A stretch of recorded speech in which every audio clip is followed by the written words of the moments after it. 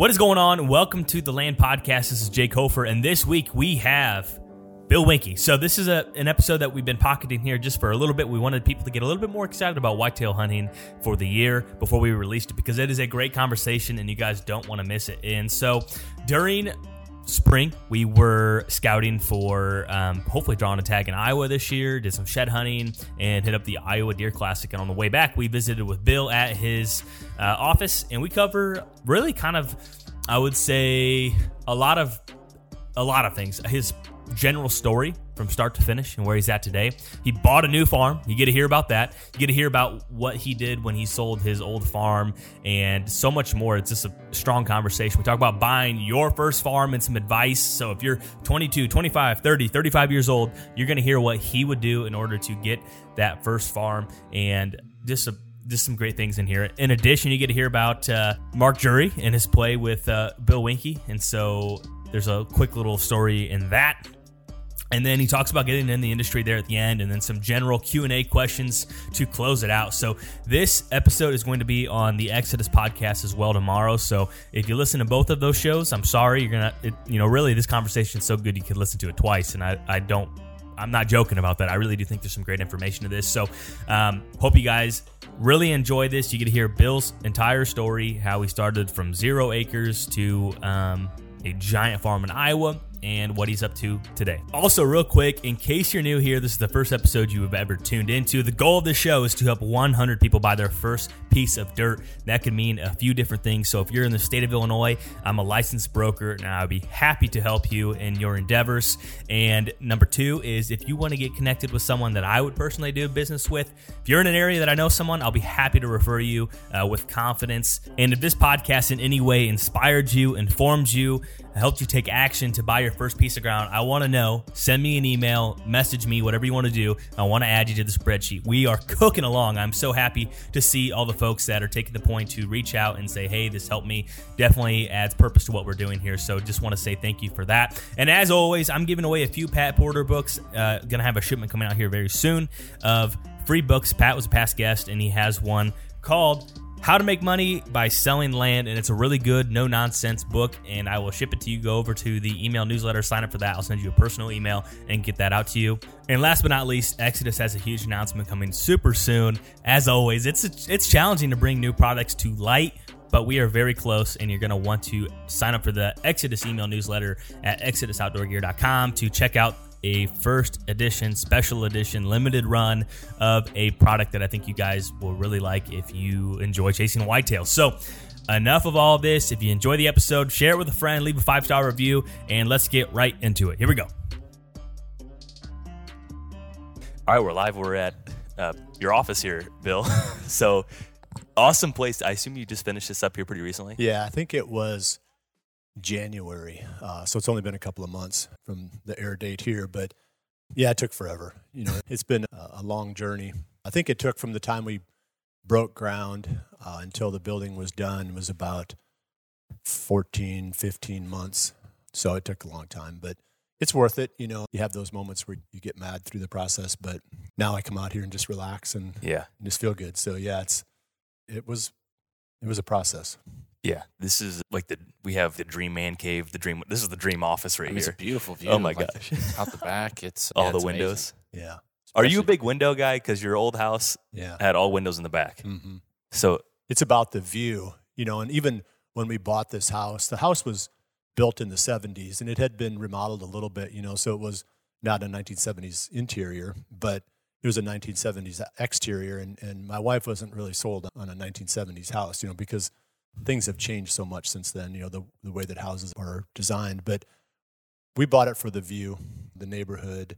We looked at a lot of houses that were nicer from the standpoint of current design. And that's what she really wanted to get at first. And then I thought, well, we don't have any really neighbors. We look out the window and, we can see for a mile, down the valley. And it's just, so I'm about the view. Yeah. Like, even if I'm picking a spot to camp, I want it to be a pretty spot. Yeah. So we've done a ton of homework, to be honest, for this conversation here. And in the comments, you mentioned that you bought a farm finally. So I guess to catch everyone up, you sold your original farm in 2020. Yep. Bought some commercial real estate. Yep. and then you just bought a different farm, at least to, get back in the land game. Yeah. Did you sell your commercial real estate? No, and that's, that chapter is yet to be written.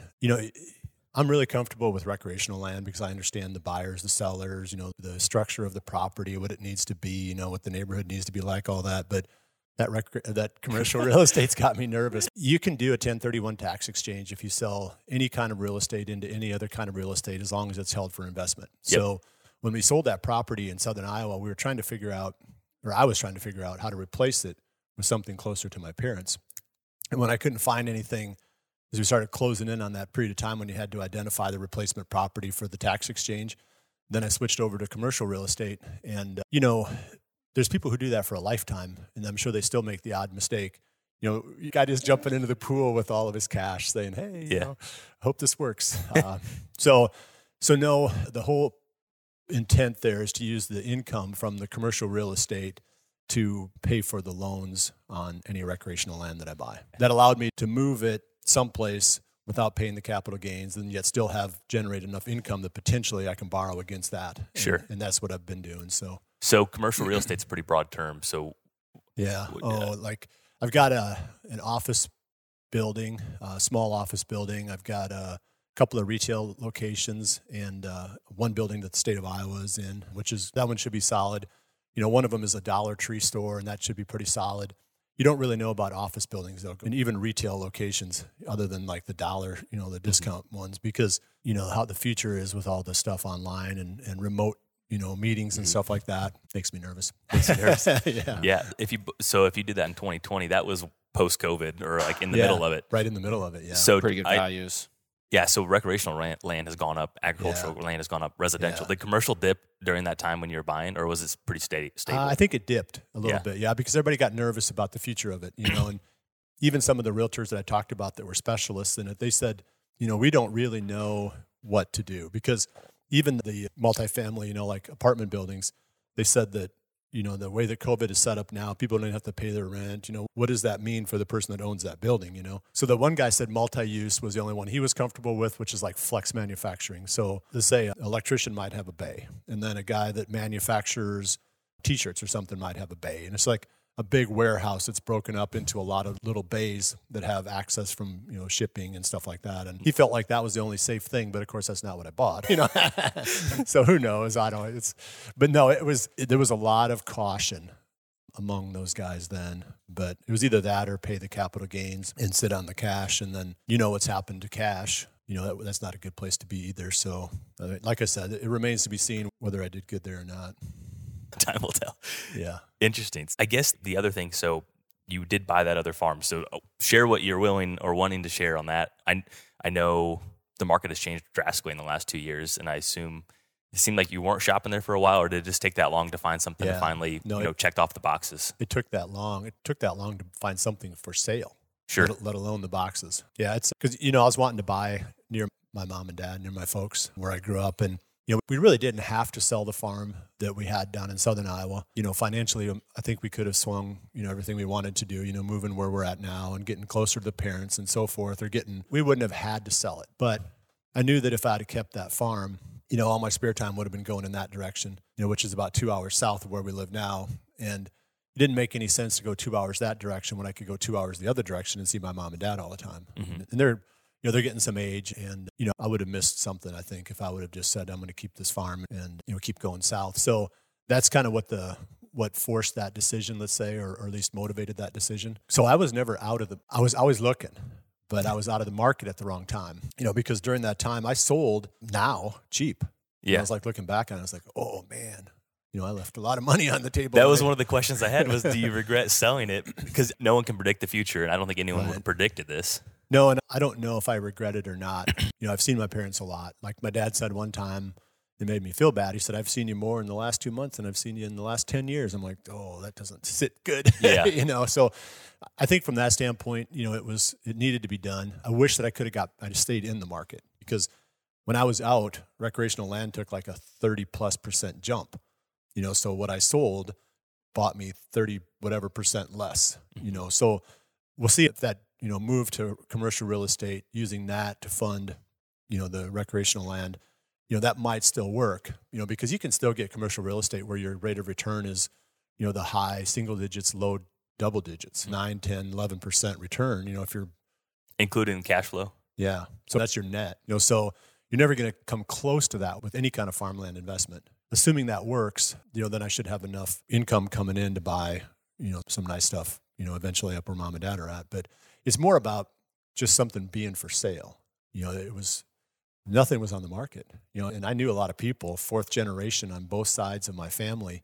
So I called a lot of people, knocked on a lot of doors, and everybody was, no, we're not really, maybe someday, and so it wasn't an easy process of trying to buy. A couple times I thought I had something bought and then it would, fall through. But so yeah, that was really what motivated the piece that I ended up buying. And it's nice, I like it, but it wasn't like, oh, this is a great whitetail neighborhood. This has got this and this. Yeah. This is for sale. That was the box that it checked. For sale. Uh-huh. So yeah, it's that's been tough. And I think all over the country, it's probably like that a little bit. In the area where I'm trying to buy, it's even worse. It's not an area where very many people sell. Yeah, it's interesting how different parts of the country, you can look at the land sales bulletin and look at that county. There was only 5 transactions the entire year, and then you go to a different part, and there was 40 or 50. Yeah. And it's just crazy how different pockets does change more hands. Yeah, and even down there where I sold, if I'd have stayed really aggressive there and had enough money to work with, I could have blocked up 2,500 acres in pretty much one chunk. Yeah. That's how much of that changed hands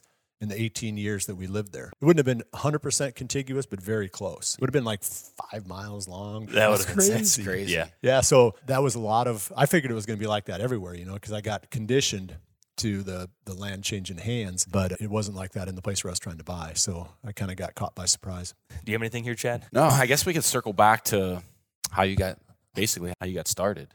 I think that's the really interesting thing is looking back at, your story, not starting with nothing, but starting with very little and just finding a way to constantly make things move and get things bought and make deals and like rolling that over to the next piece.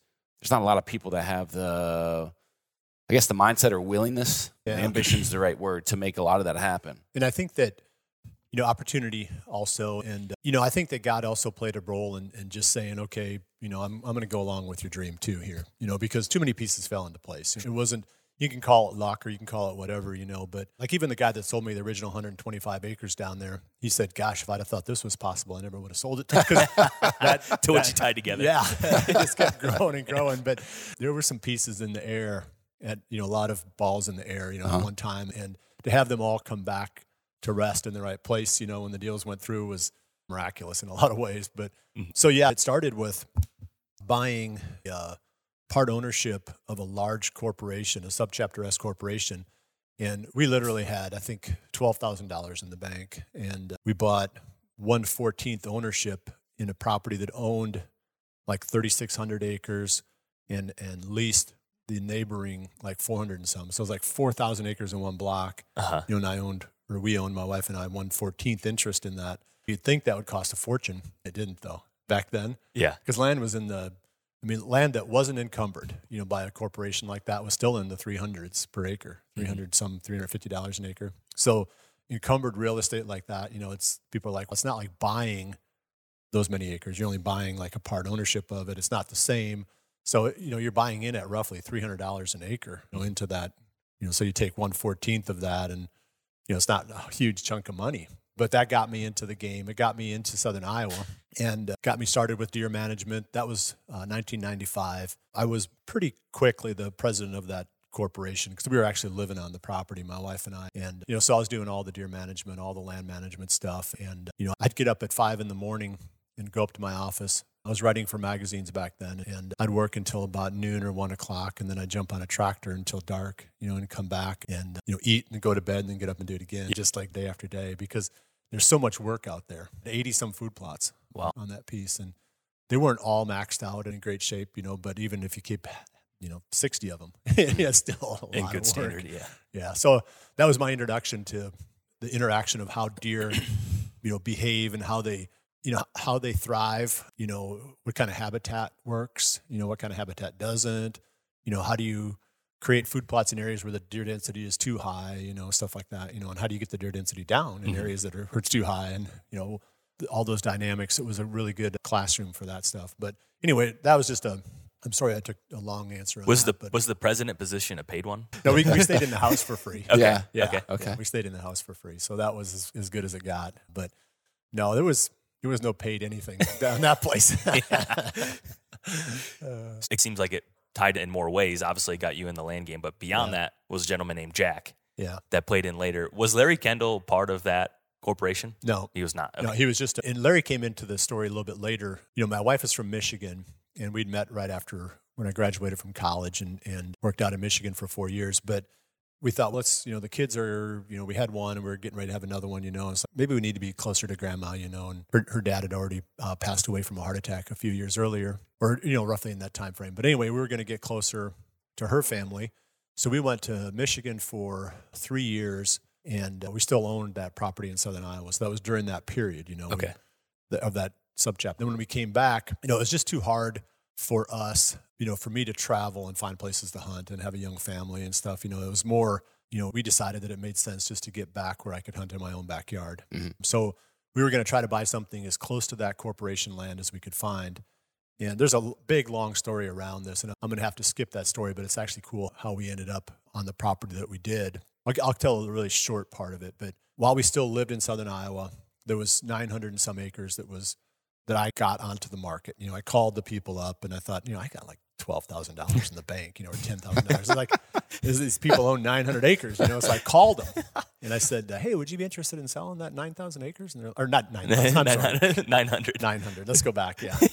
9,000. It might as well have been 9,000 for what I could afford. So they're like, oh, maybe. So the next morning, a local realtor calls me and says, hey, are you interested in such and such property? I'm like, yeah, I am. And I said, what did they price it at? Because I knew it would cash flow at $375 per acre. I wouldn't have to put any money in. Okay. Because the CRP income on it. So I just thought, maybe if I can get it cheap enough, then I can make money on this. I was like, how stupid. I could have bought it.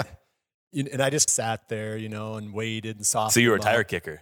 I wasn't. I was going to buy it. Okay. And I had a timber guy come and look at it, and he said, yeah, there's enough money on here to make the down payment. You just have to, borrow the money and get you to that short-term loan. point. Yeah. Right. So, I thought, well, I'm just going to let him soften up. Nobody's looking at it. I'd call the realtor every, few weeks and say, hey, anybody interested? No offers, or nobody's looking at it. And so then little by little, I'm thinking, okay, I'm going to come back at him, because I offered him like $325 an acre to start, and I thought, well, I'm going to make a little bit of money on this one.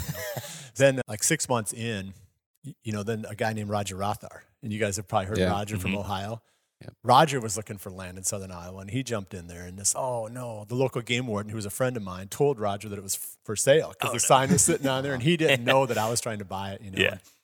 Anyway, long story short, Roger ended up with it, and there was some funny stuff that happened in the process of Roger buying it that I really still chuckle about, but because I'll tell it, it's funny. But the realtor came back to me and said, Roger offered this amount, and they're going to take it. If you'll go $25 an acre more, they'll sell it to you because you were in there first. Yeah. And it was, now they're up in the $400 an acre range. I'm like, I can't do that. No, dang. But tell Roger I'm going to, So then, of course, people are like, oh no, he's going to. So then Roger had to bump his up.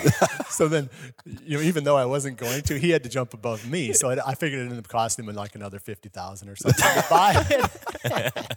But anyway, the realtor thought that was funny too. But poor Roger. Hopefully, you at least got a dinner or something. Out of no, that she from sent the- me like a gift certificate to a restaurant for $20. So I didn't get it. But Roger only took 700 and some acres of it. He didn't take the full 900. Mm-hmm. And during that process, that one corner of it that was at 125 plus, I'd taken my wife there, and we drove down this little field lane, and I stopped on this hill overlooking this beautiful valley. And I said, man, this is where we could build a house, if we get this bought. And she said, yeah, it's pretty cool. Then we drove away. We didn't get it bought. I didn't realize Roger didn't buy that 125. We moved to Michigan, do all that we talked about. We moved back again, and Larry Kendall had bought that 125 for nothing, like $200 and some an acre. He put a house there in the exact same spot where I said to Pam, this would be a cool spot for a house. Larry was willing to sell it. So we drove down that driveway. I said, you've got to be kidding me. This is the exact spot that I was going to build a house if we could have bought that, original 900 acres. So we bought the house and the 125 from Larry. So that's what got us into that cedar-sided house that, they remember from, through the years. So anyway, that got us back, and that got me into my own, owning my own land. Mm-hmm. And So by now the land was $1,000 an acre, roughly. So 95 to what year did it? So we bought Larry's place in 2002. So we went Okay. 95 to 99. We lived in the house on the subchapter S. Yep. Then we moved to Michigan for 3 years. Yep. Came back in 2002, and that was when we bought Kendall's house Mm-hmm. and the 125 acres. It became, our center point, for the pieces that I added after that. Mm-hmm. So that's, it's funny how that worked because I'm sure we wouldn't have built a house as nice as the one that Larry built. Sure. It worked out. Yeah. It was like this, great big giant windows, looking down a big valley, and it was really nice. I can't imagine really a better dream property for a, whitetail hunter in the Midwest, except maybe if you're up on a bluff or something, but just from the, how beautiful that place was. And the house was perfect too, because it was nice, but it wasn't really nice, so if somebody came by, you didn't like stress out if they kept their shoes on and walked through the house, So it was a perfect place for the kids, to bring their friends over and run around and play, Nerf gun wars and whatever, And so everything about it was, the ideal place for our stage in our life at that point. I got to driving around the neighborhood, of course, and even that 125 original was pretty good. It was only 3/4 of a mile from that 3,000 some acre, So that was a bonus too. Yeah. So then all I had to do was jump in my car, run around or truck, run around, and I was hunting on the other property. So now I had the 125 where I could hunt, and I had the big piece, which, they had a landowner tag in Iowa that, if you own land, you could shoot another buck, So now I had a place where I could do that, But I was surprised at how good the 125 was. And I started driving around the neighborhood, paying attention. It's like, wow, there's a lot of really big deer out here. It was better than the 3,000 acre tract. And it's had to do with deer densities and stuff like that. Deer density was too high on the other one? Yeah. It was like the center of a target. The rings get, Sure. better as you go out. Yeah. And what happens is, if the target has too many deer, then the bucks are going to fringe out into the rings. My area had a lot of those really nice bucks that were fringing out. Driving around the neighborhood, I was like, oh man. At one time, I put Larry Zock did it. He had bought some land a little ways down the road too, and the artist Larry Zock, and I saw him parked, and I'm like, no, Larry, be quiet. Don't let people see, because there was a bean field, and you could see down this ridge, and there's just huge bucks out in there. And he set his camera on a fence post, and we hunkered down, and before the evening was over, and he had zoomed in on one big non-typical, it was in the 230 range. And, Oh, wow. Yeah. And by the time that it got finished up, by the time they'd run, until, the end of daylight, there was 10 bucks in that frame that were 160 or bigger in that one frame, that like where he was filming that big deer. So it was like, I got to buy this whole neighborhood somehow. It's like, how do I do this? So I talked that guy into selling to me that owned that piece. So that was 275 acres. So now I'm up to 400. And I'm like, okay, I'm maxed out. And I've got like 400 really prime acres, and I thought, I'm good, But then I started driving around the neighborhood some more. It's like, boy, there's some really big deer over on this side too, And so little by little, then my other neighbors would come to me and say, hey, we're thinking about selling. And of course, when it's not listed, you don't have any bargaining power. So I was paying a premium for the land. But even at that point, when you're paying a premium on land that's selling that cheap, you don't feel bad about it. How would you handle those conversations? Because it's not for sale. Right. And you don't want to, you tell me, how do you knock? Hey. Yeah. Some people are offended by it. What are you going to do? It's asking for permission. Yeah. Some people will say, get out of here, but somebody's going to say, oh, I really appreciate that. Yeah, if you want to come out and bale some hay for me or whatever, So you're going to get different reactions from people, but it's not like you're coming there asking them for something. You're offering them money. And it didn't happen immediately. It happened over the process of a couple of years, so it wasn't like from initial contact to follow. No, until when we moved there. Okay. Yeah. So it's different when you're coming in from the outside, knocking on doors. Sure. But when you're their neighbor, Yep. you're right down the road. Their kids go to school with your kids. Yep. It's different, So I think that made it a lot easier, so I could just say, hey, I would buy some more if you ever wanted to sell. You don't say, will you sell? You never ask a yes or no question. You just throw it out there. And then they never say, oh yeah, I want to sell. They always say, oh, I don't know. We haven't really thought about it. And you might even say, this is about what land is selling for. This is what I bought your neighbor, down the road here. And then that kind of sets the tone. Then they start thinking, what could we do with that? We could pay off some debt. We could do whatever. So then that process rolls around in their heads for a while. And they come back and say, we would consider that, So that was how it worked. Because I ended up with 9 different transactions without a realtor involved in any of them. They were all just, knocking on doors. Because now, like I said, we're living neighbors. Yeah. So, it came together in a pretty surprisingly efficient way. Yeah. But that's why I say that it was more to it than just, me having some knowledge. It was a divine, process, because it was pretty impressive the way it came together. And I did have to sell out of that subchapter S in order to afford the next piece. Which you couldn't 1031 out of. You had to pay the capital gains tax. That's right. And it had gone up a lot, obviously, because when we bought in, it was like $300 an acre equivalent, for that share. And by the time we sold out, it was in the $1,600 an acre. So that, that encumbered share, so to speak, was in the $1,200 an acre range. So, we quadrupled basically our money on that piece. So there was a fair amount of capital gains that we had to pay, but it still left us with enough that we could keep cash moving. to go and roll into something else. Yeah. And the banks were good too. I didn't borrow maybe as much as they would have lent me, but whenever I came up with something, they supported it. Sure. So I wasn't paying cash for everything. Right. And there were other steps in there too that, you mentioned the guy named Jack. He was one of the part owners of the subchapter S. And, Jack was pretty well off. I liked Jack. We got along good. He was hard-headed, and that was good because, the people who tell you what they think of you, they're better than the ones who don't. Sure. Because they don't all like you, but the ones who tell you that they don't, they're the ones that you can go, okay, I can get along with this guy. At least I know where I come up short. Jack was one of those guys. He didn't mince words, so we got along pretty good. And so he stepped in and loaned me enough to buy, I think it was the second piece, because the one with the 230 and the 160s? Yeah, the 275 acre piece. So he stepped in and financed that one for me. There's too many pieces to really go into the detail, but you have a blog that chronicles all of it. We were strung out too far. Yeah. Because we still owned a house in Michigan that we were trying to sell. We owned this, 125 that we bought that on contract, from Larry Kendall. He couldn't even finance that. There was a lot of stuff that was held together by shoestrings, Literally. Yeah. So I had to borrow the money from Jack, and he was fine with it because I'm sure he was thinking, hey, I'm happy with this if Bill defaults, because you locked us up. Yeah, for there's me. like all these big deer on there, So that one, eventually we were able to refinance that from Jack with the bank's money, and then buy some more, and little by little, we could spend 4 hours talking about this, the little pieces and how we move stuff around and the shell games and stuff, that keep it coming. But the rest of it was that too. Yeah, there was nothing simple. Right. Yeah, because basically we started with nothing and ended up with 1,000 acres. And I was doing that on an outdoor rider's income, which isn't a big income. Which we were talking about this last night, trying to figure out, going through the blog and going through the chronicle of going from nothing to 1,000 acres on a because when you hear outdoor rider today, how many articles were you writing? Because it had to be a bunch. Yeah, it was, and that was the heyday of magazines. So I was writing for 25 to 30 different magazines. Oh wow. And I could write as many as I could produce. It wasn't limited by how many I could sell. It was limited by how many I could produce. So my best year, I wrote over 300 articles. So that's, if you throw out Sundays and part of the hunting season, you're doing more than one a day. Yeah. And gosh, it was a grind. It was really not good, because you're working 80 to 80 plus hours a week. And it's not like you can sit back and go, oh, I got a writer's block today. You don't have writer's block. Yeah.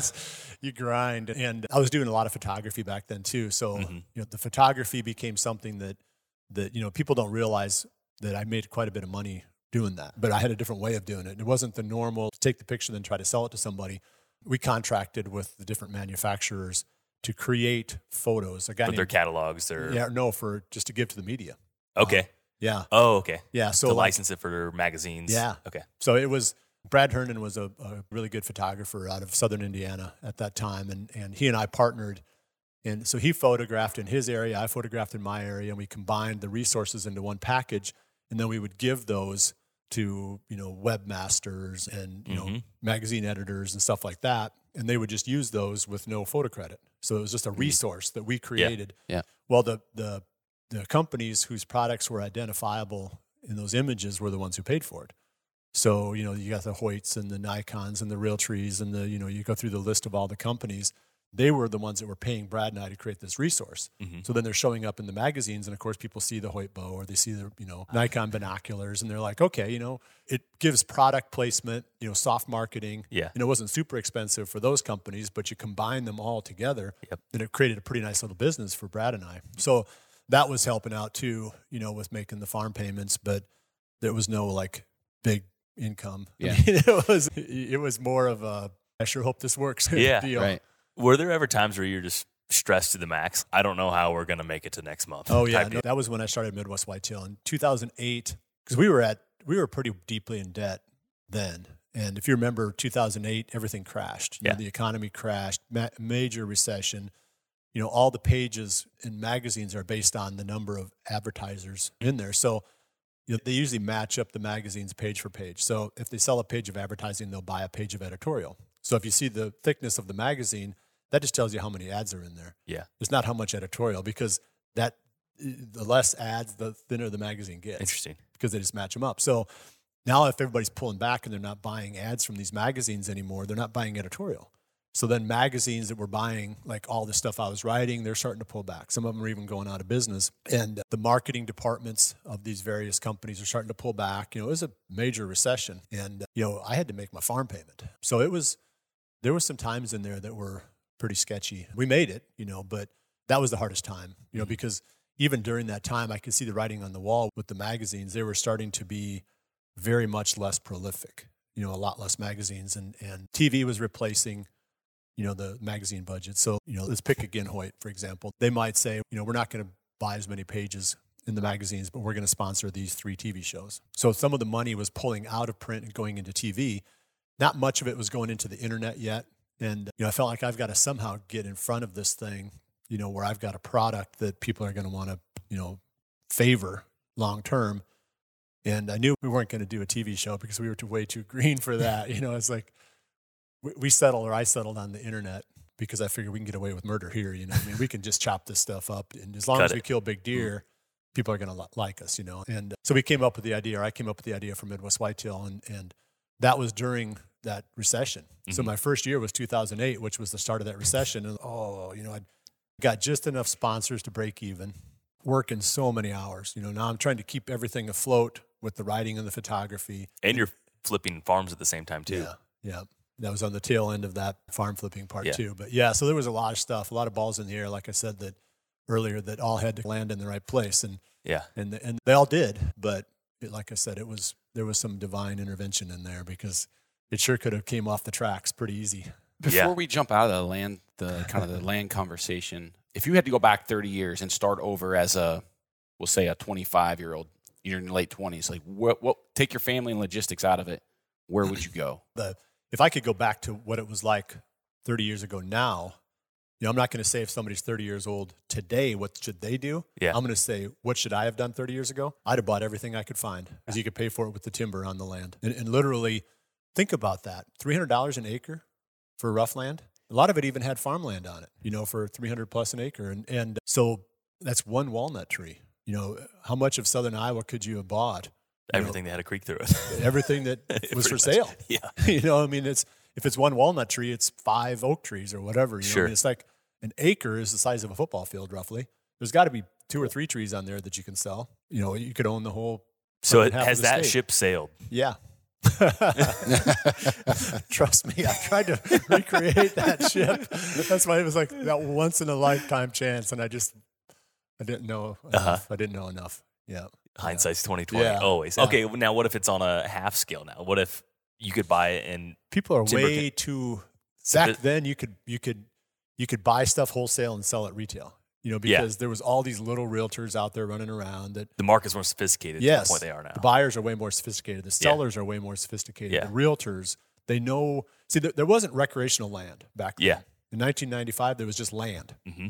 And they didn't partition it out and say, this has extra value because it's got some recreational quality to it. It's like, who cares about that? You know, how many cows can I put on there? You know, it's 4. It's not worth anything, you know? So that was how the mindset was then, you know, and so that's changed. You know, now people are really identifying recreational land value. Like you look out the window here and you say, you know, what's the view worth, right? So somebody's going to say, oh, it's worth more than if it was, you know, whatever. Not, you know, so now that we start creating value around something that's not so simple to quantify, you know, so recreational land, that can be whatever the guy's willing to pay for it. Yeah, there's more emotion into it with recreational. It's whether you want it or not. Yeah. Whereas farmland really does come down to the underlying financial aspect of it. You know, how much is corn worth and how much are beans worth? That's how much, you know, there's a formula to tell you with the CSR value of the land, you know, what that land is worth. Because, you know, there's an X amount of return you need to make. You know, it's pretty low. You know, I've looked at farmland too. It's, you know, you're not going to make a lot of a return. But obviously it's a really safe return, but it's not high because that's how much they've driven the price of the farmland up. But it still has that underlying value to it that determines what it's worth, whereas recreational land doesn't. So back then, nobody cared about recreational land. Yeah. It didn't register.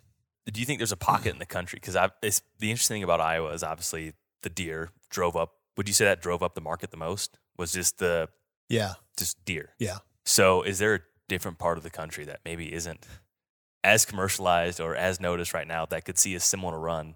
Because quite frankly, to me, it's a little bit scary that deer are what could be the factor or the multiplier for that area. And if the deer herd goes down, then in theory, the market would go down. So like what about North Dakota pocket or South Dakota pocket where it's relatively unknown? And if you had a group to go in? Yeah, I think you can find those still in some of those Great Plains states. Sure. I think that's more of a hidden gem, so to speak. Maybe even Kentucky. You talked, Oklahoma when you guys first got here about some of the things you've seen there. Maybe Oklahoma's got some really good pockets too. I would say that Iowa is overbought from that standpoint, because everybody thinks that they need to come here. It's because everybody's, talks about it, and myself included. But there's a lot of other areas that you can have really good hunting. I mean, I think if you found the right neighborhood in almost any state, you could be all right. Yeah. And that's what we've seen in our travels too. Yeah. I guess it sounds a little discouraging, like to jump to be, someone that's listening to this 2025 to do the same, string of events. You have to start so much smaller. Sure. And it takes so much longer to compound. Yeah. And we didn't really get into the way that I accumulated the properties, because I didn't just use my income and buy them. What I was also doing was looking for that diamond in the rough that was outside. The island, the 240 that we read about. Were you a partner with Larry Kendall in those two? Not in those two. They were owned by me. But we had a number of other ones that we used Larry's money and, my experience. But Larry, he picked it up really quick. He didn't really need me. I don't think at first he probably thought he did. As we went along, he's like, dang, why is Winke in on this? But so, the way we set that up was I would find the properties and I would make the decisions for management and so forth. And we'd use Larry's money. And then, we would split the profit on the back end. I didn't own any part of it. So any income that I got from that would have been just, ordinary income because there wouldn't have been any capital gains since I wasn't on the deed. So it was more of, an expensive consultant to help him. And we did some nice properties. We bought a lot of stuff and Larry did okay on it. And I did, pretty well too. We both did pretty well, but not near as well as if you find those really unique properties that are super undervalued and then you bring them up to value and then you own that whole thing and then you sell it and do the 1031 exchange and move on. So that's where, but there's so few. Those cherries, and you cast a wide net. Maybe for every, we had a number that we figured is like for every 40 or 50 properties that we considered, we might look at, one or two, and we would make offers on every single one, and we didn't always get accepted, because you'd make an offer that made sense to you. And so that was, and maybe I'm wandering here where we're leaving the listener behind on some of this because I can see where, that it might become confusing, but so there was a couple things going on at the same time. I was doing, the writing, the photography. This was before Midwest Whitetail. So then Larry and I were using his money to buy recreational land and with the intent of reselling it. And then I was also using my own money to buy some with the intent of reselling. And some of that stuff that I owned, those two properties in particular were really cool properties. I mean, I really liked them, but it was an unsophisticated market.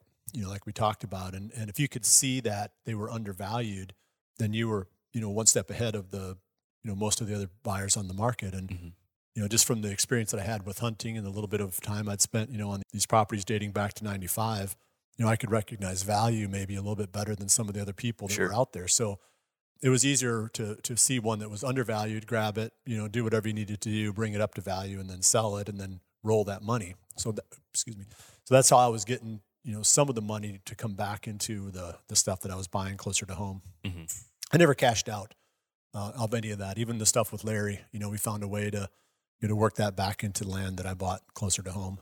This is another fun question here. So, you talk about roughly, and this was even, I think, the interest rate that you had with Jack, 6% annual return or appreciation with recreational land. So obviously this past year or two, we've seen more than that. But if you flatten it out, you spread it out over a long time. Yeah. Let's say with an average of $4,500 an acre in today's market across the Midwest, in 20 years, that puts that value at $14,432 an acre. Is that realistic? Because when you say it out loud, it seems crazy. Yeah, I don't know. I think it is. Yeah. Because when we were buying it for $300 and something an acre, did $4,000 seem realistic? No. Who would have thought Yeah. it would ever get to 4,000, in 25, 30 years, So I think that it's realistic. I think that especially right now with this inflation, it's scary because, people are dumping into the hard assets. They're dumping into land and they're dumping into, anything that's not paper. Yep. Because they're afraid that paper is not going to be worth anything. So, if inflation holds on, it's going to drive these prices, and maybe it goes to, whatever, another year of 20+%, but then it has to flatten. Sure. It can't, it's not sustainable in my opinion to keep going up like that. Somewhere it's going to have to go down to nothing. Somewhere there has to be not a collapse. A stalemate for a while. Yeah. Somewhere, because it can't, there's just not that much money. We're going to soak up all this cash that got dumped into our economy, and then we're just going to sit somehow. Yep. Whether that's driven by interest rates going up or whatever it might be, because, otherwise it's going to be, $50,000 an acre. It's not going to be that. Nobody could buy it. Yeah. Yeah. So somewhere it has to settle back into that range. So then what you're really trying to do is buy quality that's maybe undervalued. And I think was interesting reading through that was you guys bought into good neighborhoods and good properties that you would want to keep regardless, where I think some people think I'm going to buy something piece cheap. of crap ground that no one's, because then you're not going to be able to resell it because no one's going to want it. Because the same story that keeps you from wanting to buy it originally, if you were going to keep it yourself, is going to keep the next guy from wanting to buy it from you. Yeah. Yeah. So that was one that Mark Drury told me, and it was an eye opener because Mark was doing this stuff way back in the day too. And he was a kind of a master of it, and he knows a lot of stuff about a lot of things. He's a pretty sharp guy, but he told me that, and I'm like, he said, we never buy anything that we didn't do all of the due diligence enough to say that I would keep this myself. Yeah. He said, if I couldn't say that at the end of the process, then I wouldn't buy it. It's great advice. Yeah. Because that was a question I had, because I know on the 240, Mark Drury took the founder of PSC to go turkey hunting on there. So I wanted to ask you, he was doing something very similar, and he's sold and bought a lot of ground too. Yeah. So I didn't know what that relationship was like and any lessons you may have learned. Or Yeah, we compared notes a lot, but we never partnered on anything.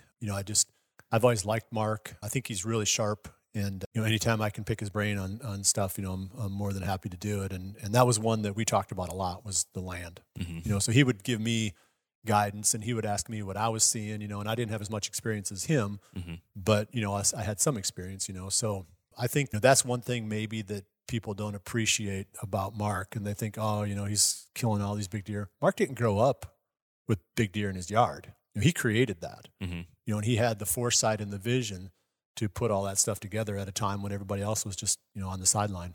Mm-hmm. So anyway, that's just, he was one of the early people that was really good at it. Who else was in your corner throughout this process, or sources of information, or was it just a little bit of the hard knocks as well? No, and it was hard knocks for sure, but I think just the love of land. Mm-hmm. And I grew up with the love of land, that's why I loved hunting, was because you could go around the hillside and see what was around the next corner, and trout fishing, you see what's in the next pool, it's not the catching and the killing, it's the places that it takes you, and so I think that was more of the really the heart of it for me, was I had such a love of land that I could see those pieces, and I was thinking about it all the time, even as a kid growing up, it's like, man, sure would be fun to own, something like this, so there was always a vision out there. So I think I was creating the pieces in my own head, for years and years before I ever got to the point where, I could actually do it. But I think the other ones were some of the realtors that I made, friends with. And one in particular was a guy named Rich Baugh with Whitetail Properties. So Rich came into Iowa about the time I was getting started, with buying recreational land. Mm-hmm. And, Rich and I compared notes a lot through the years, and he learned a bunch. Rich was, he didn't start out as a realtor. He was an engineer. And he became a realtor and became really good at it. We used Rich a lot, Larry and I did, because he had a track record. He had a list of potential buyers. He was a guy that you could go to with a farm for sale, and it would be, it'd move pretty quick. So, you'd think we could have sold our own, and we could have, but Rich could just do it quicker and more effective. For more money. Yeah. And he had his hand on the right people, and he knew what people wanted. He knew what the value of properties were. So Rich went with me a lot when I looked at properties. Mm-hmm. He became the buying agent for me, and because he could tell me what that property was worth in today's market, so I could look at it and say, this looks pretty good. I like it. It sets up good for hunting. I like the neighborhood. It's got some timber value on it, and I'd say, okay, Rich, what is it worth in today's market? And he'd give me a number, and then I'd make an offer that was below that number, because we wanted to buy stuff that was undervalued, and then bring it up to value. And if the market went up, so much the better. But if it didn't go up, we wanted to make money anyway. Sure. So there's, and again, I don't want to make it seem like I'm taking advantage of anybody, because we didn't. These weren't farms that we went and knocked on doors. These were all listed farms. Yep. This is what they were listed at. So we weren't trying to steal land from people. It was more, you've got this on the market for fair this market price. value. That's right. Yeah. Yep. And I would feel a little bit uncomfortable if I was trying to come up on some, old lady or something and say, hey, I'll give you this for it, and then turn around and resell it. Yeah. That wouldn't felt good. Send out a mailer, we'll buy land for cash with the number 4. But yeah, and I think that's important too, because I think there's absolutely some stigmas on quote unquote, I say flipping very loosely, turning land into new ownership and polishing up. You're providing the service at the end of the day. Yeah, and you're not holding anybody's feet to the fire because they're listed. Right? Yes, we didn't have any leverage on these people. Yeah, all we had was the willingness to buy. They didn't have to sell to us. Yeah. One last question here before we transition a little bit is, so you're buying and selling these farms that you liked because that was part of the due diligence. Do you regret selling some of those, or do you wish you would have kept them? Yeah, because you're trying to piece everything together. Yeah, it's like we bought them because we loved them. I loved land. Everything I bought, I loved. Yeah. They were all cool. Yeah, and like even that 240 over there that I sold, and I won't say specifically exactly where that was, but it was the coolest piece of land I ever owned. Really? It was just an hour from our house. It was. But I sold it with a 200-inch deer. I was going to say, yeah. There was a 200-inch deer on it. Yeah, when you sold it. And I never hunted that deer. And, the guy that bought it, that was part of the reason that he bought it, was because that deer was there, Yep. But Rich sold that one. But he turned that 240 into over 1,000 acres in that neighborhood. Wow. By just buying. It was a springboard. Yeah. And he, he did, he just put his time in, it's like, but that's a great neighborhood now. They kill really big deer there, some just world-class deer. And that one, I won't say that it got away because, I needed to sell it in order to buy something closer to home. But that was maybe the coolest farm I ever owned. Yeah. Yeah. Interesting. So shifting gears just a little bit for someone to just break down in the most simplest form to get into the land game. Mm-hmm. One of the things that you mentioned was basically having full 2-time jobs, because people are saying, how are you doing this? Well, you can get a lot done when you have 2 full-time jobs. That's right. How important do you think that is to get going? I think you have to have the down payment, obviously. And then if you're lucky, whatever you want to call it, you do well on the first one, then you can step forward, because the whole goal is to buy an undervalued property, bring it up to value one way or the other, and then sell it, and then take that lump and buy the next undervalued piece, and you can start to grow that lump.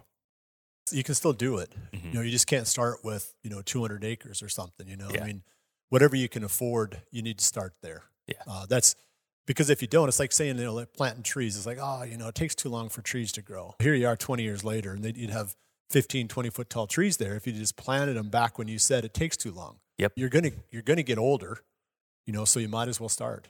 Yeah. And that's where people get discouraged, I think, because they have to start small. Everything's relative. Yeah. You got to start. See, and I think I'm 27, so how you say it was like the good old days then, because I feel like no matter how far you go back, it's always the good old days. Mm-hmm. And so although you could have done it at, 2 or 3 times the speed of what we could do it. That's right. I think when I'm your age, I'm going to be like, oh, man, the good old the good old days. Yeah. It's going to take you 4 times what it could have done for me. Like it continues to compound in difficulty, but it's still easier than what it will be in the future. Yeah. And you need to do it regardless, because, it's not, you're going to get older and you're going to say, why didn't I just do this? What if, or had I done this? Mm-hmm. You guys got to have these regrets unless you actually do it. Yeah. Yeah. But the biggest thing, I know there's debt is a dirty word for a lot of people. And obviously you were to the max of your comfort for a while. Yeah. How would you suggest someone to handle that? To basically, is there a golden rule that you wish you could pass on? Like, well, don't exceed this. No, I think it's, to each their own on that, because, I feel like unless the whole economy collapses, there's not a whole lot of risk in this, because unless you paid too much because you bought your dream farm right off the bat, you probably are undervalued. You're probably under the market. Yeah. So you can probably get out of it if you have to. Yeah. Like you lose your job or something happens, there's something bad happens in your family, whatever. And you're like, I got to get out of this. It's not like you've borrowed money to buy stocks in the stock market and went down 40, 50% or went to zero. Yeah. Yeah. So you're sitting there saying, okay, I bought this undervalued property and I know it's worth more than I paid for it. Worst case scenario, I just sell it, pay off the debt and I'll walk away with my equity. Yeah. So it's not as risky as what it seems like. Sure. Because you're buying something in theory that you have you're maybe one of the smarter people in the deal. Because Sure. you can see what this can be. Mm-hmm. You're seeing through where it is to where it can be, and you realize that there's not a lot of risk in this. Sure. Yeah, and a lot of opportunity for forced appreciation too, depending Yeah. on what you purchase as well. Yeah. So I think that's my one thing is obviously you got to know what undervalued is, and that's For your area and Yeah. So you got to have a lot of like local knowledge. Yeah. I'm going to be really bad at trying to buy land someplace other than in Iowa, for example, Mm-hmm. because I'm not going to know the neighborhoods. I'm not going to know what the history is for land prices. I'm not going to know the people. There's a lot of stuff that I wouldn't know that is going to make I'm going to make mistakes. Yeah. Whereas you stick with the stuff that you know. So when you say buy undervalued, in your mind, is that 20%, 10%, 5%?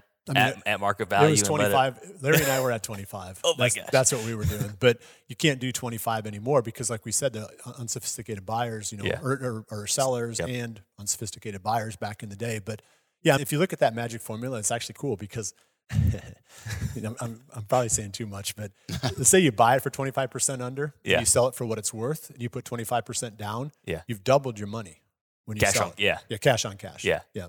Or if you sell for 20% more than now you you yeah. tripled your money. Yeah. So you could create a big jump because Uh-huh. you're using the bank's money. You're not Yeah. only doubling your money, you're doubling the bank's money too. You know what I'm saying? So Yeah. so you can make big jumps if you can find undervalued properties. But that was easier back then. Sure. Because like I said, there was a lot of like hometown realtors that they put on the market for way too little. Yeah. And it's, wow, this is worth $1,500 an acre, and I see it listed here for 11. So maybe we can get it bought for $1,000 an acre. Yeah. And you go in there with $1,000 an acre offer, and they're like, oh yeah, we were hoping that, So then you're thinking, oh, this is worth, you poor people, But it's not my job. It's listed. Yeah. Right? But that's not happening anymore. Sure. So one question I have with that is basically as you're doing that, when you did it, it was able to rapidly piece together your big farm in a short amount of time. Yeah. Is there another strategy to go slower and just keep because you regret every property you sell? So is it another strategy just to go slow, or do you think you have to flip them in order to continue going? Or You have to grow your because- income otherwise. Well, yeah, that's where the thing is, like the longer you hold it, the closer you get, you converge on that 7%. Yeah. Or whatever that long-term, appreciation rate Sure. is. But like we were turning them over, reasonably quickly because that was during the craze. There's another Sure. craze right now, but there's a Yeah. bit of a craze back there in the early 2000s too. And, you'd buy it and then, somebody would come along and say, oh, I really want that piece, and sometimes we didn't even hardly have to market them. Then Yeah. somebody would say, would you sell that? And, you sell it for what it's worth, after buying it for a little bit less than what it was worth. And now you doubled your money. Yeah. So your rate of return was 100%. Yeah. Whereas the longer you hold it, it starts going converging. down towards the 7%. Right. It starts Sure. converging on 7%. Sure. Yeah. So that's the thing is, you have to move through it fairly quickly Okay. in order to really get there. Yeah. To have it compound quickly. Yeah. Power Yeah. of compounding. You have to sell, because if you weren't buying it for under the value, then you might as well hold it forever. Sure. Because you're only going to be at 7% or whatever it is long Okay. term. But if you're buying it undervalued in one way or another, then you might as well gain that value quickly and move. Uh-huh. Unless you say, this is my dream farm, then you got to look for other ones and move back to this one, But Yeah. the sooner you buy your dream farm, the sooner you put the brakes on the whole process. Sure. Because you're not going to roll through to the next one then. Yeah. Yeah. So do you enjoy the process just as much as putting together the dream farm, or was it or was it overly stressful? It's very stressful. Yeah. Yeah. Because you still have to make those payments. Yeah. And putting the dream farm together was way more stressful than buying other properties because those you're like, oh, this is really cool, because Yeah. I know I made money as soon as I bought this, Mm-hmm. because you knew you bought it for under what it was truly worth.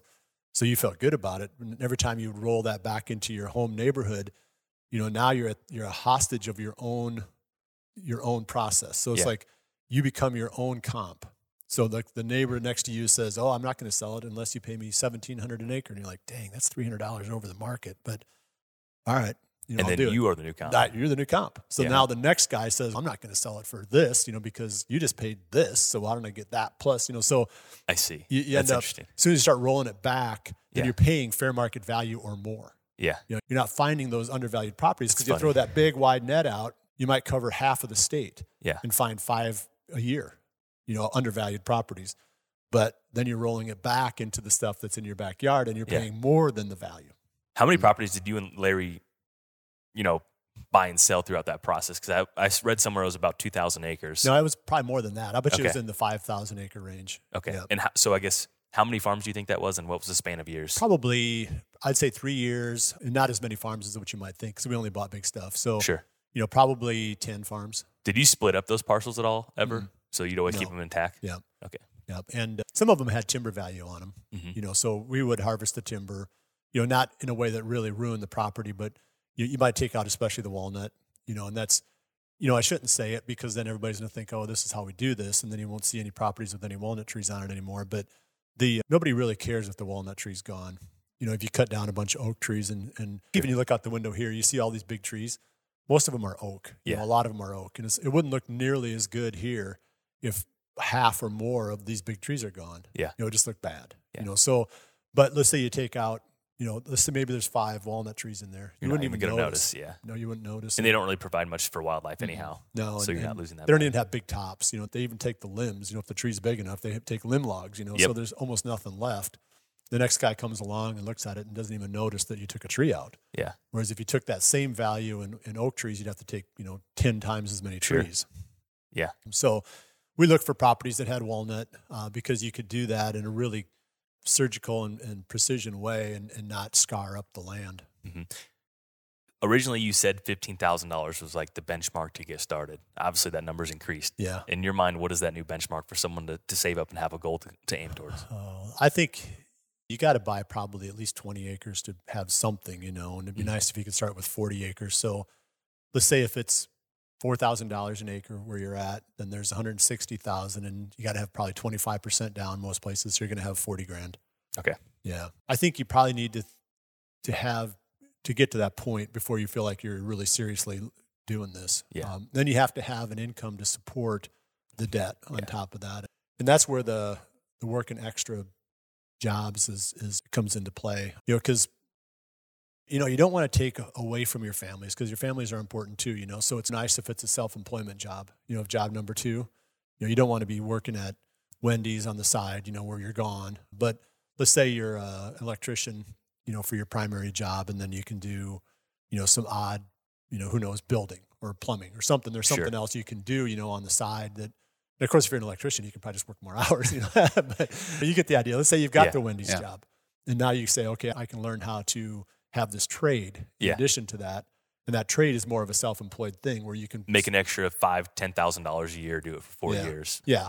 Or really, you could do really well with those little trades too. Sure. That's where the money's at. Mhm. And it just forces you out of your comfort zone because the land is the carrot. Yeah. Like I told my wife, I was like, we wouldn't have anything if I didn't have this passion for land. We'd be living in the mobile home somewhere because that's the carrot. Yeah. That's what got me out of bed. Yeah. Was I wanted to buy more land. So I worked hard, did all these things, and it's because I had to have a carrot. So the you say, oh, I don't have the guts to be self-employed or do this. Do you want the land or don't you? Yeah. It's like, yeah, I do. Then, get out of your comfort zone and go do it. So that's what it was for me. That was the carrot. Yeah. So it could be for other people too, say, I should be self-employed, but I'm afraid. Here's the carrot, Uh-huh. So that'd be my advice is to find a trade, find something you can do, where it doesn't take you away from your family, at times when you really want to go to the son's baseball game or whatever, and you can work around this other income, but you can have that to supplement your land buying. So that's, I guess, how I would recommend it to people is use your primary job for your family and use your secondary job for your land, your land acquisition, and don't do it in such a way where you rob your family. Yeah. Because otherwise, you feel bad about giving that advice. Yeah, for sure. Okay, so now we have a couple other things here. Like I said, we segmented this up. So something that is very interesting is the DNA or spider web effect of Midwest whitetail. Beyond, obviously THP is one that comes to mind for a lot of people. Sam Soholt. Yeah. We just recorded a whitetail crib with Brad Beaver yesterday. Yeah. And I just had another gentleman add me on LinkedIn. I looked to see what he did. And I was like, oh, he was an intern at Midwest Whitetail. As someone that started that, how cool is it to see that kind of effect overall of it being an incubator? Yeah, I think that's probably the greatest legacy of Midwest Whitetail. And, it changed the way people really thought about media, because even what you guys are doing now, I'm not saying that it's a direct flow down because we'd have got to this point anyway. We got ahead of the curve on producing content that was closer to live. and it took a while for everybody else to realize that was more interesting. I mean, Yeah. the TV model was, have a hunting season, take 6 months, 9 months, whatever, create the content and then air it. We thought, wouldn't it be more fun to see what happened yesterday than what happened last year? Yeah. And that became the style that, most of the more popular stuff, uses now. So I think that was one legacy, but I think the bigger one was how many people went through there that ended up in the hunting industry and Making a big impact too. Yeah. But the beauty of it was I got that started obviously early on. My first employees were interns. It's not like I couldn't afford real employees. Yeah. So the whole intern process started because I couldn't afford to hire people, So I started as an intern. Cameron started as an intern at Exodus. No, you got to get in somehow, right? Yeah. Because it's not like there's an obvious door into the hunting industry. No. And so the Drew Yarkowski was the first intern that I had. And he's now editing for Heartland Bowhunter, and he's got some other projects that he does, but he's really good. Mm-hmm. I mean, these guys left me behind. Early on, I was doing all the editing for Midwest Whitetail for the first couple of years. And then the interns started, stepping up and doing more. And then, hired a few full-time people, but most of the people I hired were the interns that went through. And then that became a well-known path, not only for the various people looking to hire somebody. They would say, who do you have graduating, but it was also for people who wanted to get into the industry. But they're still successful with it. 41 North, who owns Midwest Whitetail now, they're still running that, and they're doing well with it. It's a good program. Yeah. It's probably one of the best. It's probably one of the best in the whole hunting industry, for getting quality people I would agree. into it. Yeah. Without I think, the track success record. afterward is the alumni of that group. Yeah. Right. Speaks for itself. Yeah, it's crazy how many of them, there's even one of them at the ATA, one of the people there that's, important to the ATA, came through the Midwest Whitetail internship, et cetera, et cetera. Cabela's had several of them and different manufacturers, Yeti, the Bear Archery. You go through the list, Realtree. There were a lot of people that came through that ended up in these really cool jobs. Yeah. Not to mention some of them like the hunting public guys that did their own thing. Do you So still think? Go ahead. What advice would you have for someone either graduating high school, coming out of college, and everyone looks at the outdoor industry and they think, oh, I'm going to go hunt for a living. Like I'm going to get spend every day in the woods. We all know it's not like that, but what advice would you give for someone looking to get started to pursue that dream? I think it's a tough one because there aren't that many paths, but there's a lot of, I shouldn't say that. There's probably different ways to get in. What I would say is do what you're best at. If you're a machinist or you're really good with numbers, be an accountant, be a financial, whatever, but do it for a company that's in the hunting industry, because not very many people end up on this side of it in what we're doing. It's a pretty small, if you look at how many people are in the hunting industry, how many of them are actually doing what we're doing, it's a pretty small number, so be realistic and say, okay, I need to get in the door through conventional methods. I'm not going to show up, other than maybe a Midwest Whitetail internship, I'm not going to plunge in, on this kind of job, description, if you want to call it that. But so I just think that if you're good at something, just find jobs in the hunting industry. You work for Remington, you work for, Realtree, whatever it is. And then those doors will start to open from there. Michael Waddell, he didn't come in to be a celebrity. He came in to be a cameraman, and little by little, they're going like, wow, Michael Waddell, he could be a celebrity, let's push Michael in front of the camera. He didn't show up. He just had a basic job. He was a turkey caller and, A plumber, right? HVAC. Yeah, they hired him to, run camera. Yeah. So that's how most people find a way in, is through their traditional, normal skill set, and then they can branch once they get there. So were you a writer originally? I was a reader. No, I loved hunting magazines growing up, but no, I was a mechanical engineer actually. Okay. Yeah. So this was for me, it was a big out of your comfort zone thing, when I started writing for magazines. My story would probably take too long too, to unwind, like the land thing, we could spend another hour talking about that. But, it was, again, it was just a gift from God to end up doing something that you really love. Yeah. And I didn't mind engineering, I was probably well suited to it. You're sitting inside looking out the window thinking, gosh, I'd way rather be on the other side of that window. Yeah. And so then I thought, before I raise a family and buy a house and all that stuff, I need to see if I can find a way to be on that side. And so that's what it was. My wife and I, we were both working for the same company, and, we got married and everybody thought they're going to settle down and buy a house. Well, we both quit our jobs and started traveling, so we did just the opposite. It was like, you got to shatter that comfort zone at a time when you don't have a lot of risk. And that's why I always tell the interns too, is like, man, don't settle now. Now is when you take all the risks. You got nothing to lose, right? You don't have a family, you don't have a house, nobody cares if you fail. I mean, your parents probably don't even care. They worry about you maybe, but the best time for you to take risk is right now. Because as soon as you get like where you're paddling the canoe into the river, now you got some current, and you're going to try to change canoes, in the middle of the stream, something bad's going to happen. But, you could get in whatever canoe you want to before you get into the river, so that's kind of what I tell people is, start with the dream when you're young and don't settle or become comfortable until you've, really pursued that, because you'll never get a chance to do that again until you're, say, my age or something. Maybe I would have stayed in engineering, became some kind of an executive or something like that. The whole time dreaming about when I could finally retire, and do what I love. Yeah. So why not try to make that your career? That makes sense. I don't know if you want to answer this, but what is next? I know everyone is highly anticipating because there's clearly a demand for more Bill Winke content. So I'll just leave it at that, and you can answer however you want to. I think that I'll start producing video content again. Yeah. The biggest reluctance I have is now, after 2 years of just hunting without a cameraman, I've just become addicted to hunting without a cameraman. Yeah.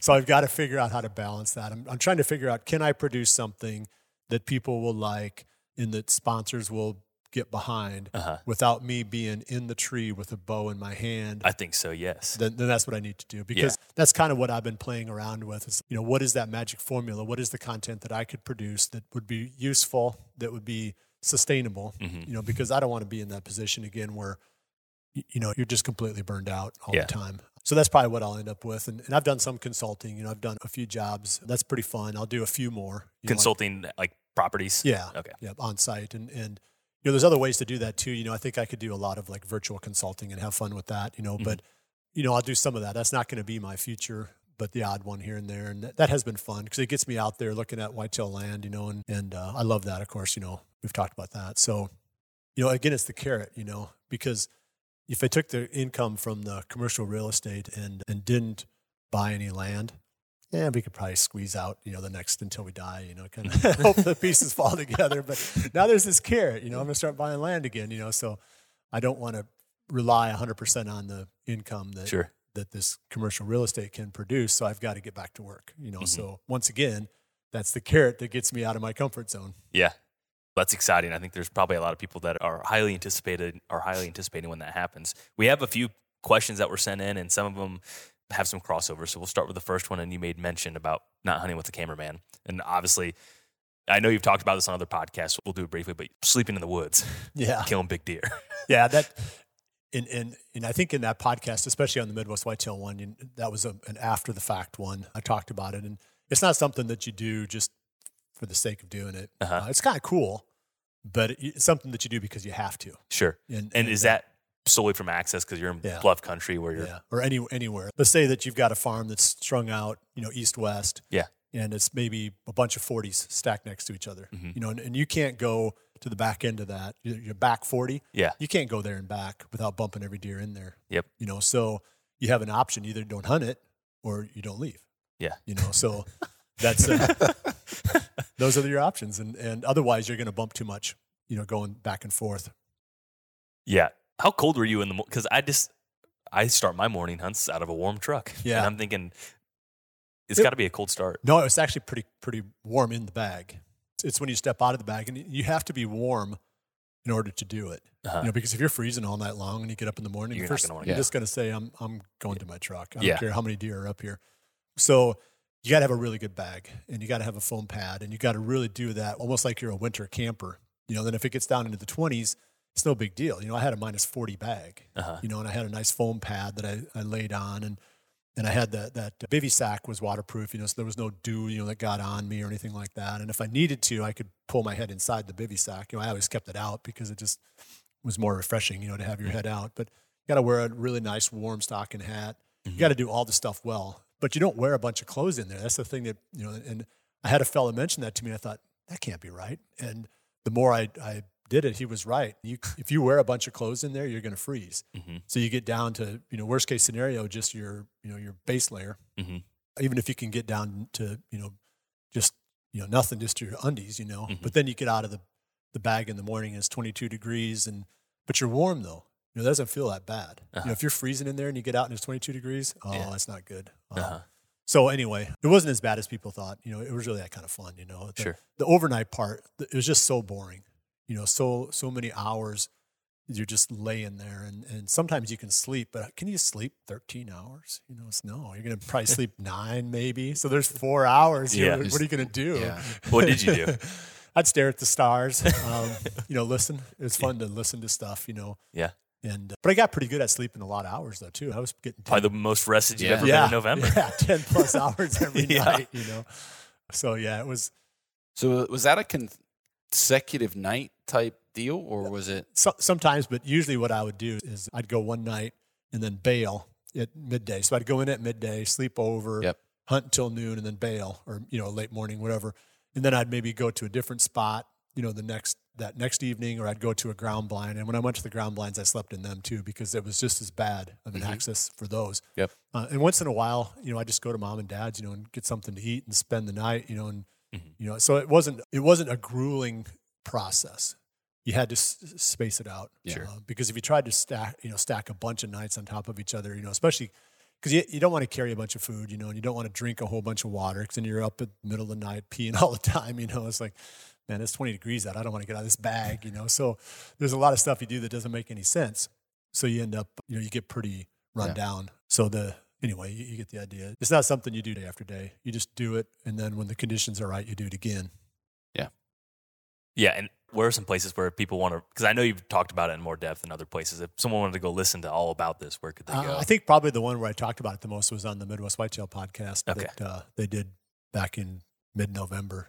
And I wrote about it on the BillWinke.com website. I think I did a 2 or 3 part series on the deer that I shot this past season. So there is something there too that, if somebody wanted to look at it, they could find it. Okay. But yeah, and again, everybody thought, oh, you're just doing, I even had people during the time saying, you're just doing this to get attention. I'm like, no, I don't want to do this. You do it once and tell me if it's worth the attention. It's boring. So we all know November 7th is your favorite day. Yeah. What's your favorite October day? 29th. Why is this? I've just been lucky on the 29th. Yeah. So I don't think it really has any physiological, relationship to deer behavior. Yeah. If you catch a cold front the last week of October, it's going to be really good. Whenever that is. So anything after the 25th, I feel like is all good. Okay. And it almost feels like it's better during that last week of October sometimes than it is that very first week of November. And especially if you catch a cold front, gosh, because the bucks haven't really gone nuts yet. They're still kind of where, trail camera pictures say they should be, but now they're just moving more. So they're more vulnerable, especially the bucks that you're trying to hunt are more vulnerable, I think, in late October to you because they're still right there.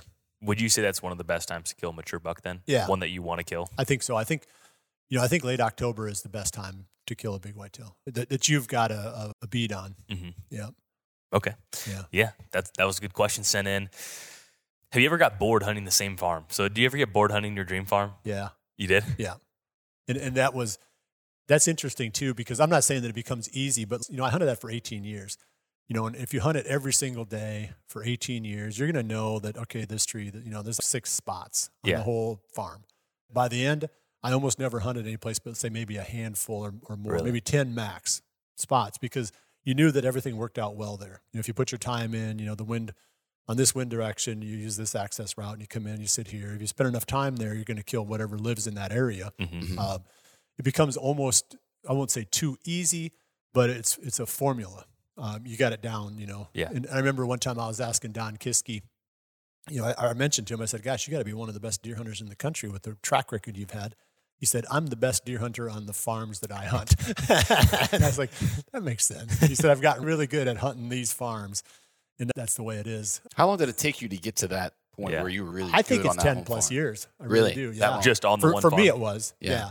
I think it took a while before I started to realize that, and I think it'd be less now. I think I could shorten that learning curve because I didn't realize that you don't have to take risk. I always felt, that's risk reward. Every once in a while you got to go deep or do whatever. And, over time I came to the conclusion that, you don't have to be taking a lot of risk. You just hunt those spots that are no-brainers. So you get really good at finding the no-brainers. and those are the spots that you hunt. Mm-hmm. And so that takes your whole farm, narrows it down to just a few spots, and it's easier to see those spots now because I've done it enough, so I could probably get to that point sooner. But it took me probably 10 years on our farm to understand the whole process of finding stands where the access is so good, and how you're set up in the tree itself, you're not going to get picked off, and you can just hunt those over and over. You could hunt them 20 days in a row as long as the wind was the same, and you'd never see a drop off, in the movement. So that, I think, is what opened that up. Sure. Yeah, that makes sense. What about, this is a question from James Dean. He said, what's the first thing you would do when setting up a new farm? So you purchase a new farm, but let's just say in theory, what's one of the first things or usually the lowest holes in the bucket to fix? For me, it's the habitat because that takes the longest to change. Okay. You can change the food in no time. I mean, you just plant a couple food plots and 1 year it goes from nothing to abundance. But it takes a process of time to improve the habitat. So you also don't want a whole lot of deer because let's say you put oak trees in or you do some kind of, put in orchards, they eat them. Yeah. So you're better off going in and saying, before I get a lot of deer sucked into this part, I'm going to do all my habitat work, get that out of the way, and then maybe I'll be careful about, really pulling deer in. Because if they come for the winter, they want to stay, and then the little oak tree shoots its little thing up, and then they eat that down. And so that oak tree doesn't get anywhere. It might be, 10 years and it's only 4 foot tall, and it should be, 10 foot tall because they keep eating the top off. So the whole idea is, in my opinion, is get to the habitat right away. And then once you get that, comfortably established, then you can start thinking about pulling the deer or raising the deer number. I'd rather have a property with almost no deer on it and buy that than buy a property that had a bunch of deer, because you can always bring the deer. Sure. You can't always create the habitat. That's interesting. That's an interesting perspective. So you necessarily wouldn't even put food on a farm for a couple years. I mean, it's all relative if you have more than one spot to go. Yeah, I think now in hindsight, no, that'd be really slow. Yeah. It's if you have other options, then I would just wait and get the habitat stuff done. Interesting. And because you can always bring the deer. It's a long-term thing. If it's not your dream farm, if it's the one you're going to buy and resell right away, and you got to put the food in there because the next guy is going to go, oh, there's no deer trails here. I'm not going to buy this farm. Yeah, right. We didn't bump any deer when we walked it. Yeah, I mean, so he doesn't recognize the next guy of what it can be. He only recognizes what it is. And that's usually what has to happen. And when you create the value, you have to turn it from what it could be to what it, where he sees it. Yeah. The vision. Most people maybe don't have that vision. They want to see it. Whereas you can say, okay, I've got a vision for this. I know we're here, but we're going to be here. I just don't want to get there too quick. But if you're going to try to resell the farm, then you probably need to get there really quick, so the next guy sees that, but if I was owning it myself long-term, I would really focus on the habitat.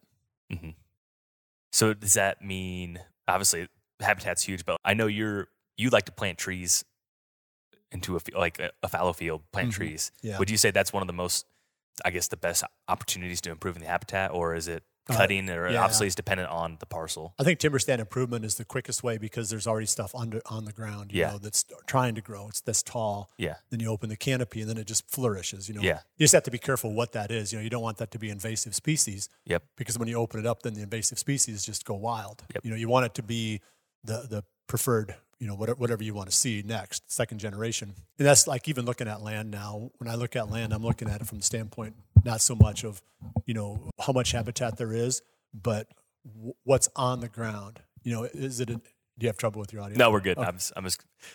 So I'm more worried about, is there a bunch of invasives? Because if there's a bunch of invasives, then I can't do hardly any habitat work because I can't open it up. And it'll just overtake. Because all I'm going to get is the invasives, and they're so hard to kill. So I would almost shy away from a farm, even in a good neighborhood. If you look around and you think, gosh, there's a lot of invasives, just struggling to stay alive under the canopy. And now but it's too open. I don't want this. Yeah. So when I open it up, I'm just going to have a bunch of invasives. So you have to be careful too, like I said, but that's the way you get habitat quick is to open up the canopy. And if you want to get it slow and you're patient, would it be just planting trees of whatever variety you want? Plus, the other thing I always tell people is, you bought every single acre. Did the guy that you bought this from give you this piece for free? He's like, no, he didn't. And I said, well, what's it doing for you right now? It's not doing anything. It doesn't feed deer. It doesn't, deer can't live in it. So, well, it's just a wasted acre. You should go back to him and see if he'll give you your money back on this one, because it's not doing you any good. He's like, he's not going to give me my money back. I said, well, you need to fix it, It needs to do one of those things.